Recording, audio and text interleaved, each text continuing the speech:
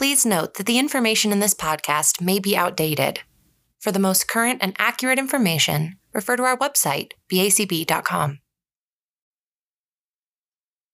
Hi, everybody. This is Jim Carr from the BACB, and I'm joined here today by my Deputy CEO, Dr. Melissa Nosek.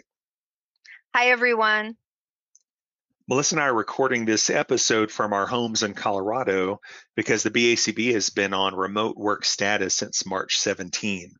Since the start of the pandemic, the BACB has provided our community with updates on our COVID-19 webpage, and you can access this page via the red box on the top of our homepage at bacb.com. Now, because of the rapid pace of developments associated with the pandemic, we've been issuing new information and guidance as soon as it's available. And much of this information has been informed by a number of stakeholders with whom we've kept in close contact. And these include providers, funders, and leaders in the profession. Our COVID-19 webpage currently includes guidance about how to meet supervision, experience, and CEU requirements right now. The page also has ethics-based guidance around health and safety and continuity of care. There's an update on Pearson VUE's test center closures, and there's also information about fee waivers for voluntary and active status applications that we received through June 30th. Now, Melissa oversees our testing and accreditation department, so I've asked her here today to provide an update on some of our important testing activities. As Jim mentioned, Pearson VUE testing centers are closed right now, and there have been many questions coming in related to meeting certification standards during this time. We have been engaged in correspondence with our accrediting body, NCCA, with respect to their standards. Because there's a need for continued credentialing in many essential health-related industries right now, the NCCA commissioners are working really hard with us to provide guidance and flexibility where it's possible.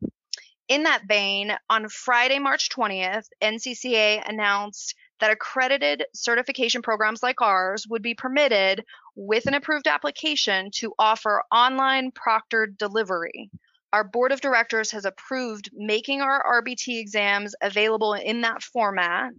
And the features of the remote platform include ID verification, session monitoring, browser lockdown, and recordings of the sessions as well. So when that testing format is ready to launch, there won't be any new procedures for RBT applicants to register for their exam after their application has been approved by the BACB. However, they will receive a link to register for the remote exam on a specific date and time of their choice, and that is no different than our current process.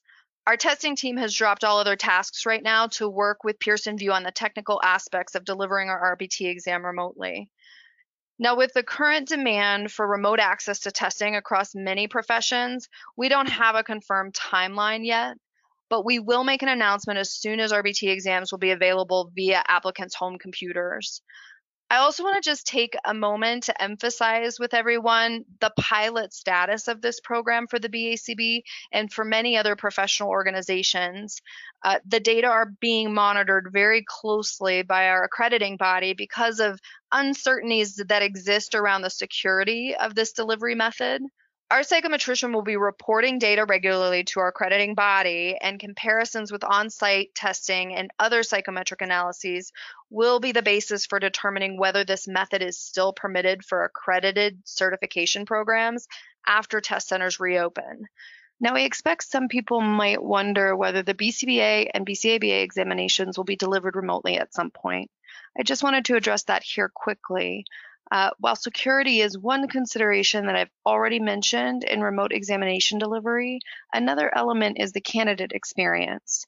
The BCBA and BCABA examinations are 4 hours in comparison to the 90-minute RBT exam. And due to the current strains that we're experiencing on internet connectivity, it would be a real challenge to ensure 4 hours of the type of connectivity necessary to deliver those examinations remotely. So we have issued an announcement about this for anyone that wants further details. It can be found on the BACB's COVID-19 updates page. And that's all for testing. Before I turn this back over to Jim, I just wanted to personally say to everyone that I hope everyone is hanging in there during this difficult time. My heart goes out to all of the clients, families, and service providers who are wading through these really uncharted waters right now.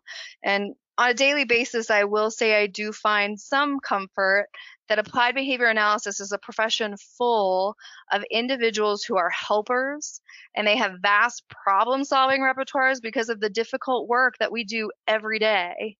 If there's any group prepared to identify solutions during this time, we definitely are. Thank you, Melissa. I couldn't agree more with that sentiment. So to summarize, we are working on remote test delivery for the RBT exam right now, and we'll keep everyone updated as soon as we know when it's going to be available. Finally, I just want to acknowledge that many behavior analysis conferences have been canceled, postponed, or moved online this spring and summer. Our professional associations are the main educational dissemination and support mechanisms for behavior analysis, and they need your support now more than ever.